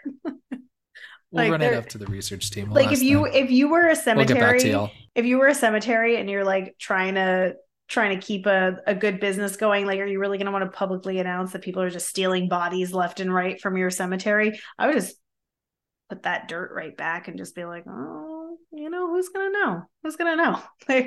They're better off just thinking everything's fine. Think of all the gravekeepers padding those stats. I hear that. So, so it's hard to ever know, really. Yeah. But so in that case, if I were the cemetery, or like, what do they call them? The people who, like the groundskeeper. If I were like the groundskeeper, I'd be like, ooh, I'm just gonna throw that dirt back in there and nobody's gonna know the wiser, and somebody just ran off with that body. It's all good.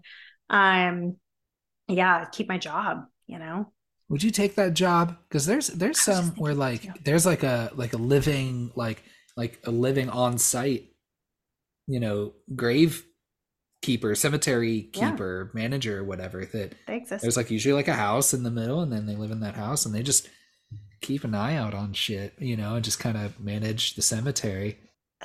That'd be a tough call. Because you couldn't have a family living in a house like that. Like, I don't know. Like, yeah, I think if you were a very a person who valued their silence and alone time, and you're very introverted and maybe wanted to be away from people, I think the dead can be very comforting if you're that type of person. And I don't find cemeteries scary. I think cemeteries are actually very beautiful. So at night, maybe by myself, I might think it's a little bit scary just from all the movies that I've watched. But I personally have never had any type of encounter that's made me feel like I shouldn't be safe in a cemetery. So I think the hardest part of that would be seeing grieving people all the time. That would be hard. People visiting graves, crying, some people just hang out at their loved ones' graves and like eat lunch and like feel like they have presence with them. So, and also just the thought of a bunch of bodies underneath you is kind of weird. So to answer your question, no, I would not take that job. Would you? In a different life. In a Yeah. different life. I think that'd be pretty chill. Okay, speaking of bodies, this is totally off topic, but because we were speaking of dead bodies underneath us. Okay, so there is a park in San Diego. I don't remember what park it is, but I'm sure if you gave it a quick Google, you could find it. In which it was built on top of an old graveyard. So they just it's old enough of a graveyard that apparently nobody, maybe no living relatives care. But it exists. And I remember I was at like a children's birthday party, and the dad of the kid that we were there to celebrate was like, "Hey, did you know that this park was built on top of a graveyard?" And I was like, "Don't fuck with me. Don't don't say that if you don't mean it." And I looked it up and I was like, "Oh shit, this is real." So kind of a Yeah. weird thing. I you know, I'd be pissed by one of those ghosts yeah. around children all the time. Oh, playing? Come on. It's hard because it's like, I just think of just, I guess just the long history of, well, one, hidden bodies and graves all over the place, and then also, all just the bloodshed of indigenous cultures, from American imperialism, right? Or European imperialism, any of it. Like, I'm like, I think there's probably a non-zero chance we are always over the grave of somebody, of Literally. something. And so, Yes. so maybe it's, Yeah. And I mean, I mean, over time, you're gonna have to phase out graveyards and cemeteries because we're gonna run out of space. Like there are a lot of people on this earth and they're all gonna die at some point. So I mean, I guess at some point you just gotta find the really old graves that nobody's gonna be up in arms about and just be like, well, let's just pave that and build a housing track on top of it and see if we can get some poltergeist happening. oh, Jesus. Oh, I don't know. yeah. Oh my God. So for the husband, I wish he would have just believed her more though. And that's like a classic horror movie, situation where she's really trying to tell him what's going on. And like he saw that seance. Like he should have been way more open to anything that she was saying. That's where like I'm like at first it makes sense. When they get to the seance, you need to start being a little bit more open-minded. Um and I think because at some point she tries to burn Charlie's journal and then her arm lights on fire. So she's under the impression that if she burns this journal, it will not only like get rid of her spirit, presumably, but she may go up in flames. But then that flip of her throwing that journal into the fire and him going up in flames. Okay, so I think I shared my top 3 moments of this movie then. So it's that when he lights on fire, her face, oh, devastating. Well, first I was like, Good. okay, when was it established that by destroying this book, you'll just like solve your She problems? made that up in her head.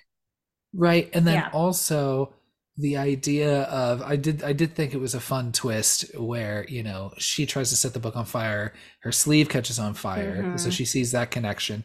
But even still, she's like willing to be like, hey, I need you to throw this in the fire. Like she knows very well that he will die. And she's like, so I need you to do this. And she's I thought encouraging she him to knows do that it. she's thinking she would die, not him. No, I think she's thinking that, I don't know. I think she's maybe just whoever throws it in there. But maybe she was thinking that she was going to, and she was like, you just got to do it. Oh, is And that what it is? That she, you have to be the one, you're the one who throws it in, and that's what lights you on fire?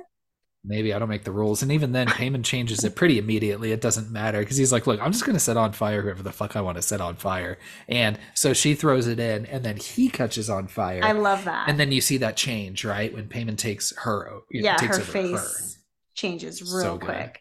So, okay. And then She's this so good. is so like we go from that high. So that's like a high for Mhm. me on that part. And then as soon as she's like crawling on the walls, I feel like I'm in a different movie.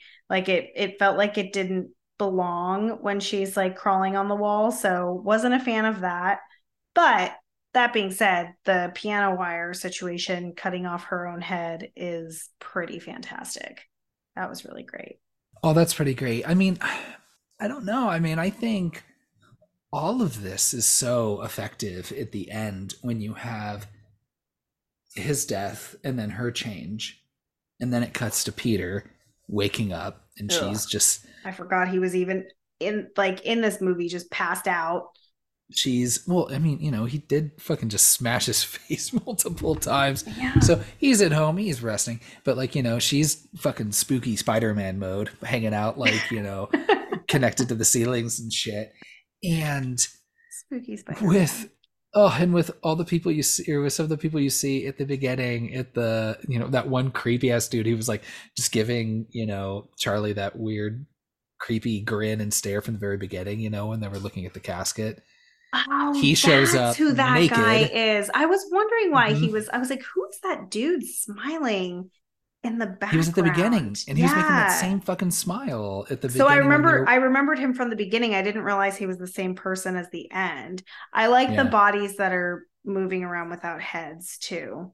That's love really it. fun. Yeah, that's fun. But that's the thing. Like the whole like end and climax is very up and down for me.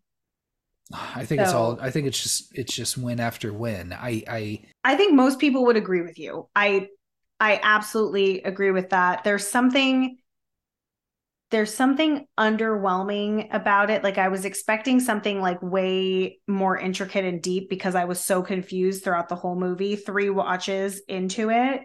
But it actually is quite simple. Like it's a satanic cult that is trying to get a demon to be in this person's body. And it happens to be all about getting it into the character that I least enjoy in the movie. So seeing him meet his demise, I'm just like, good riddance. Fuck you, Peter. Like, enjoy your new demon possession. Like, I there don't you think he have it. will.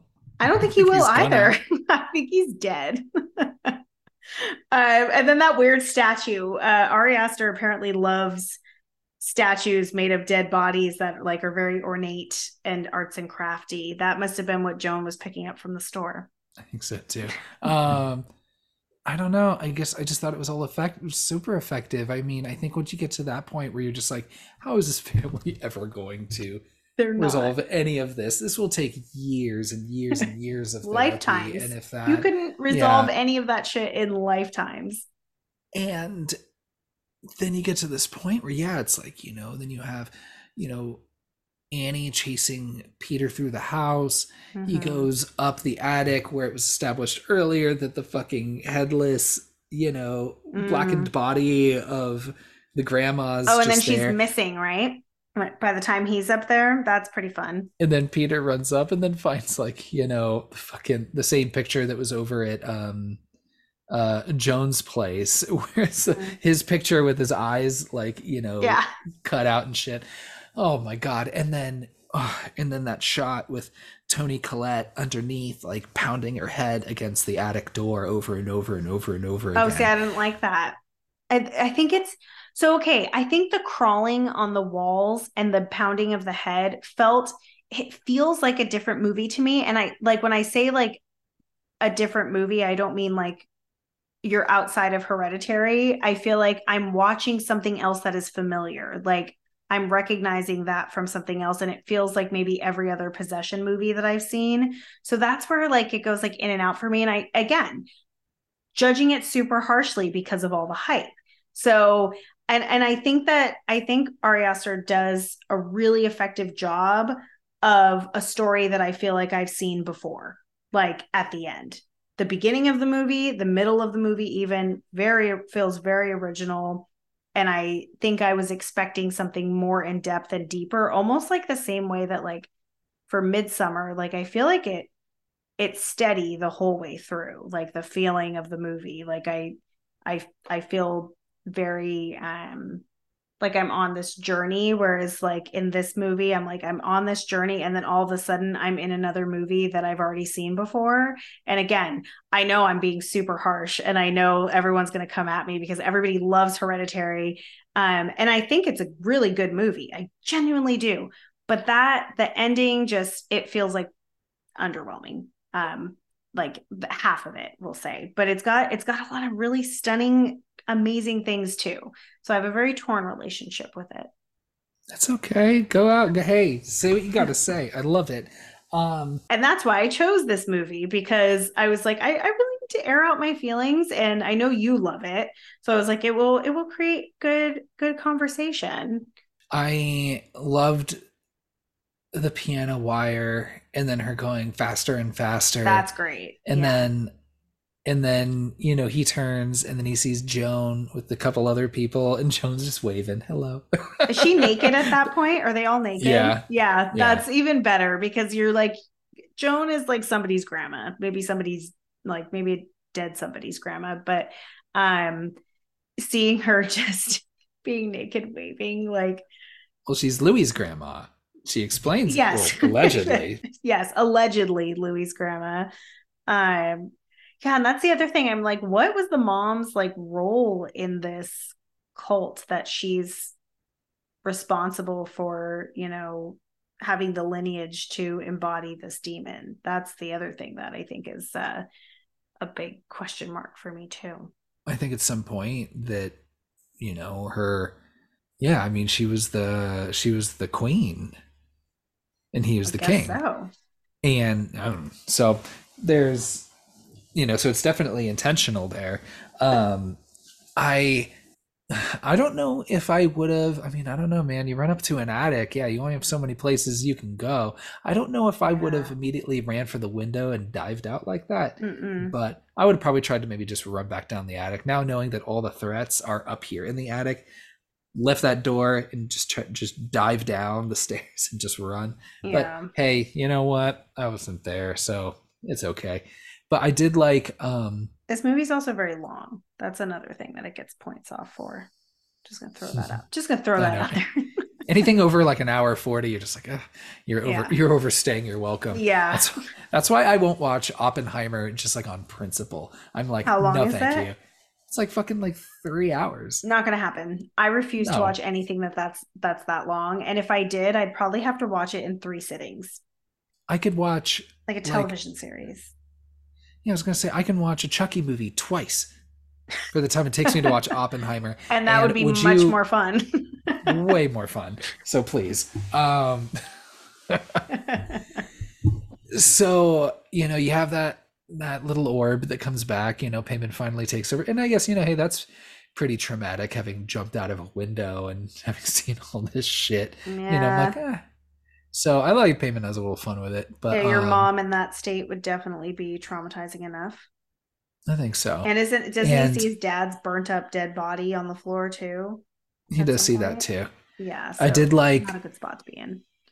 I did like that when Peter's in the bushes after having jumped out of the attic, you can hear in the background like both the body and the head of Tony Collette fall to the ground in Yeah. the background, Yeah, yeah. which is really good.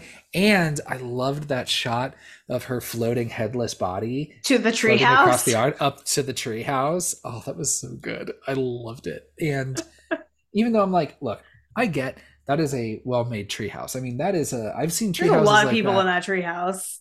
That's a high capacity for that treehouse. I feel like I've seen treehouses like that in like on like Airbnb Yeah, for that like 200 a night. that And so I'm treehouse like, looks bigger from the inside than it does from the outside for sure too. Like oh yeah, that's a there's studio sturdy, apartments.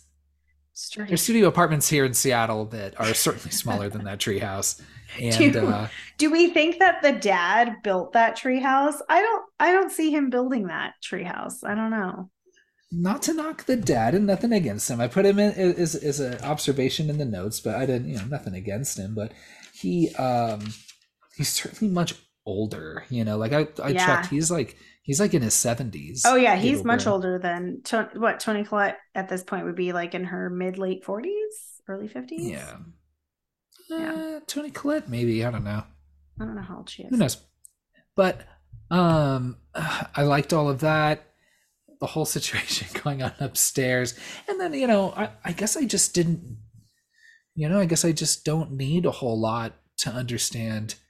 You know, payment or their whole plan. Really, I mean, it was really just as simple as Joan saying to Peter, like, "Hey, you're King Payman. Here Yeah. you are. What's up? You're in your body. Welcome." Now that, and I think they mentioned that something about, like, the Trinity is dead or gone or whatever, or not Hmm. a problem anymore. So, like, we're just ready just to take over the Earth and just fucking just get going. Well, and that's the thing. Like, I Um, don't need to know their whole agenda. Like, I don't need all that. I mostly just want to know like how we got from point A to point B.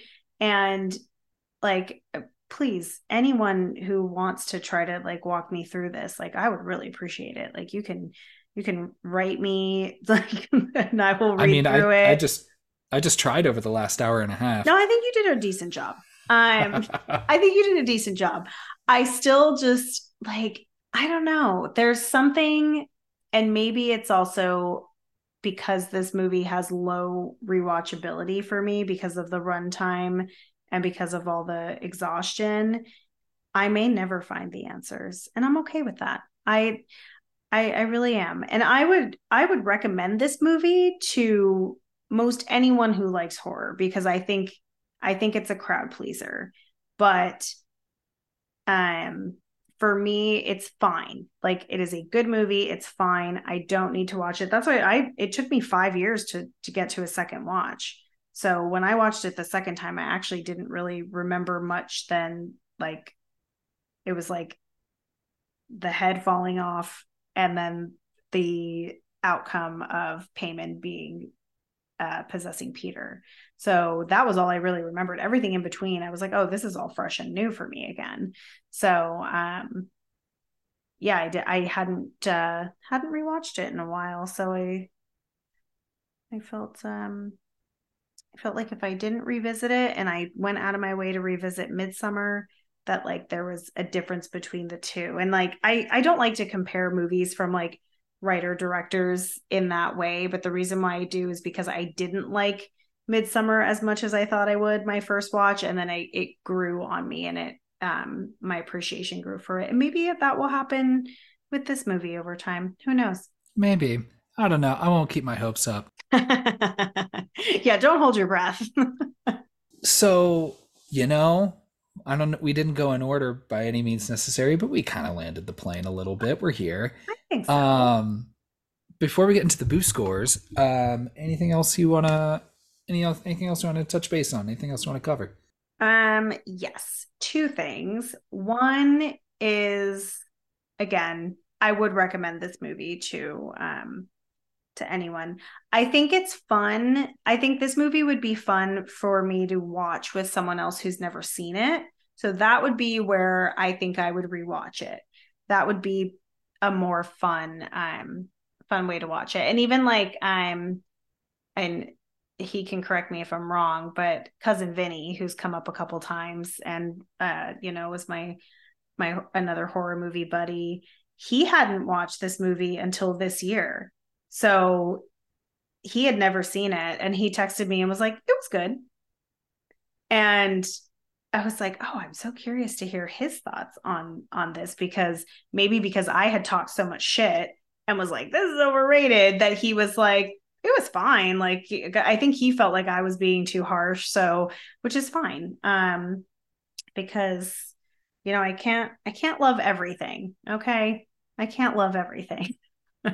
And and that's okay. I mean, you can, yet you choose not to. You I choose will to not. you I choose you will choose to be a not. troll about it, and that's okay. But that's the thing. I acknowledge this is a good movie. I think all the acting is amazing. Even the actors or the characters that I don't like, I think that the acting is so great. But again, Joan, chef's kiss. We love her. Yeah, Um Joan's good. I think you'd like her in the leftovers, but it is a what is it? Is it it's a a bit of a watch. drama? Yeah. Okay. I only watch dramas as television shows. I refuse to watch movies that are dramas anymore because it's very, I don't know, like I feel like I need time to like build a relationship with characters in order to like really feel it. If it's just straight up drama, for some reason horror works differently for me. All the movies that I watch are only horror, by the way, everyone. Well, horror, horror is kind of famously built upon some of the ideas that you don't have to care about a lot of these characters because True. they just become fodder pretty Yeah, quickly. they're just for to pad the body count for sure. Do you I'm happy to share my boost score first. I think it's gonna be the more boring one. I had a second thing. That was only one. Okay. That whole speech was only one thing. So, Here I've oh, you yeah, go ahead. slow down. The second thing is the taglines. There's only two, but the tagline, one of these taglines really might even add half a boo for this movie for me. Maybe not. We'll see. Ooh. The first one, excuse me, the first one is evil runs in the family. Does it though? Yeah, I mean, that one's the one that's not so great. okay. Um, this one I think is great. Maybe I'm hyping it up too much. Every family tree hides a secret. Works two ways because it's like the tree house, right? Every family tree. Oh, okay. Oh yeah, yeah. Like Sorry. Here, I'm treehouse way over my hides a head. secret. I thought it was Love it. fun. I was like, that's great. Like, because they end up in that treehouse. Literally. Yeah, the family tree. Yeah. I like Yeah. that. So I thought that was a fun one. I don't know. I liked it because I think if I saw that on a movie poster, I'd be like, meh, whatever. But then after watching the movie, I'd say, okay, family Yeah, yeah. tree. Got it. Okay. Cute. Like it. Love it. All right. Now we can do our boo scores. I can't wait to hear what your boo score is because I think I know I'm so boring, and I'm always the more positive one. No, I mean this movie was really effective for me when I watched it. I think I probably would have given it a 5 when I oh, saw it the first time in that first year after watching it. that's high Um, praise. High I've praise. I've settled down a bit, and then also wanted to bring to the attention that just I know it's just hard because it's so common in horror movies. We just have another fucking dead dog. God damn it. Every There's a single dead time. dog in this one too. Yeah, well, they even show the dog like pretty quickly, and he's like barking at Peter in the hallway at one point, and then the I door forgot shuts they on even him. And had a dog. then when Peter jumps out of the attic and gets up Mm-hmm. as payment and is everyone's going to the treehouse, there's a Mm-hmm. quick shot of the dog lying there dead. Um, At least this one was my pick and not yours because you've been picking most of the ones with the dog death. I know. So, Does it help at all that it was off screen and you don't hear like the yelp sound that some movies do to like yeah, that always makes it worse. But the problem is that like there was no reason for that dog to be dead, other than like 'cause you didn't see that dog just going out set of him its way to free? like, yeah, just send it Let him free. find a new family that's less fucked up. Yeah, I Yeah. don't know. So I didn't even notice the dog off to the side. Maybe they needed him for the ritual. I'm I calling a don't quick audible. I was gonna give it a 4. I'm gonna give it a 3.5, a really strong 3.5. I know. like this movie a Ooh. lot, but I think that again, not to compare. I know we were talking about comparing, I know. different films from writer directors, but like, I mean, I Oh, think you didn't that want to score it higher than Midsummer? because And you gave Midsummer that a is, 4. yeah, Midsummer is a stronger movie overall. I mean, Yeah. like you have Toni Collette's performance Ah, is absolute fucking so good. masterclass in this shit, and yeah, she's incredible on everything. And I will Yeah. watch things with Toni Collette in it just because just the goodwill from not only this movie but um I mean, I talked about how much I liked her in that remake of Fright Night. She kicks ass in that Oh, too. she's so So good. She's so good in she's got some horror everything. cred, and of course, like Knives Out, maybe a little more recently. Even that was a couple years ago now, but Yeah. I like she's Knives Out. dude, she's so good.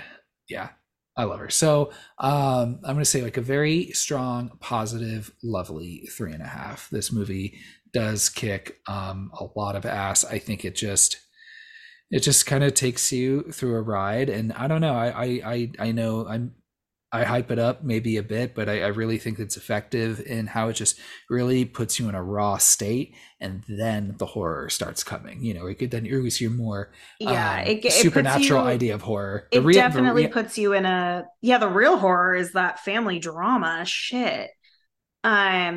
But yeah, it puts you in a really vulnerable state. I agree. And like you said, um, this is not a movie that I would ever like if someone was asking like, "Oh, do you think Hereditary is good?" Like I'd say, "Oh, you should watch it for sure." Like I wouldn't say anything about it. Like I'd be like, "You should definitely watch this." I think most people will receive this movie like, but saying like it is heavy.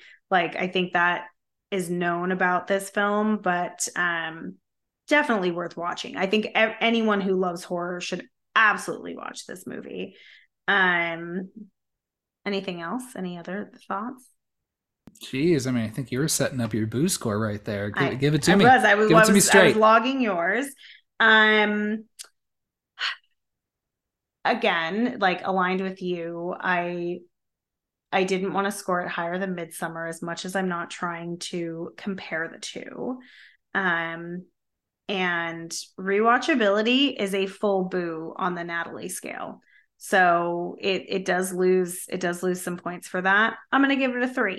I'm gonna give it a solid 3. That's really You're like, that's again. surprising after all the shit you just talked. Yeah, I mean, I was expecting a 2.5. Really? So, Yeah. okay. I would reserve a 2.5 for, I can't even think of an example off the top of my head, but maybe like a movie that I feel this way about that I wouldn't recommend to other people. Like maybe a movie I like have problems with that I would only recommend to a very select group of horror fans. Like I feel like we both have friends who are, big fans of horror and hopefully are listening, but they each have kind of their own thing that they like or like type of movie. I feel like Hereditary is like this umbrella that anybody could be covered by. Whereas, like, I'd only recommend my really campy B movie favorites to a select group. Like, there's like subgenres of horror fans along with the types of movies. So, that's where my 2.5 kind of like goes to.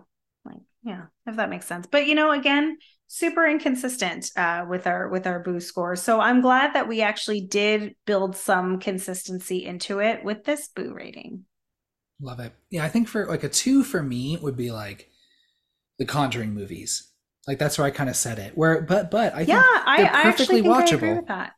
They're perfectly I watchable. Have yeah, fun with them. Sure, there's great things I like. There's also stupid things, but yeah, it's well made and it's watchable. And I would still just say like, hey, if you're bored, yeah, watch it. I wouldn't go as be yeah. like, oh man, you gotta watch the Conjuring movies. But I'd be like, But yeah, dude, again, but if they're on, have some fun. Two there are stars, people two who boos. like The Conjuring is one of their favorites. Like, um, I've definitely heard people like name that as a movie like, oh, do you like The Conjuring? Like, and but we've talked about this before. I think we should talk about The Conjuring at some point. I think we should talk about that one so we can be more clear on what our problems with it are.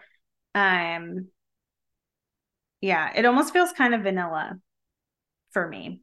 Maybe that's harsh, but I also haven't watched it in a very long time. Yeah, me too. So, well, we'll take a look. We'll look at the Well, schedule, see where we can fit it in. yeah, we'll see. But in the meantime, we need to talk about Toni Collette for for one more week. Gosh, I think that's all I got. Well, I think I had a good time talking about this movie. And again, we Yeah. always end up a little closer on our ratings than I think. Always with me being a little bit more of the optimist, and that's okay.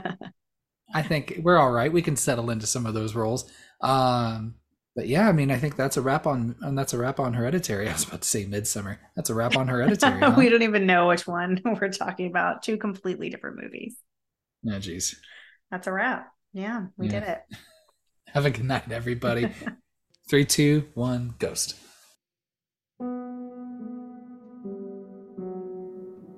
Thanks for listening to our episode on Hereditary. If you're enjoying our podcast and would like to know what we have coming up, give us a follow on Instagram at 321ghostpod. You can reach us by email at 321ghostpod@gmail.com to suggest a movie you'd like to hear us chat about, or order one of Kyle's world-famous personalized quilted doormats. We would greatly appreciate if you left us a killer review and subscribe to our podcast wherever you choose to listen. If you can't wait to hear what's next, don't lose your head. Next week, it's going to get Christmassy up in here with Krampus. Thanks again for listening, and remember to be suspicious of anyone you run into in the parking lot twice. 3, 2, 1, ghost.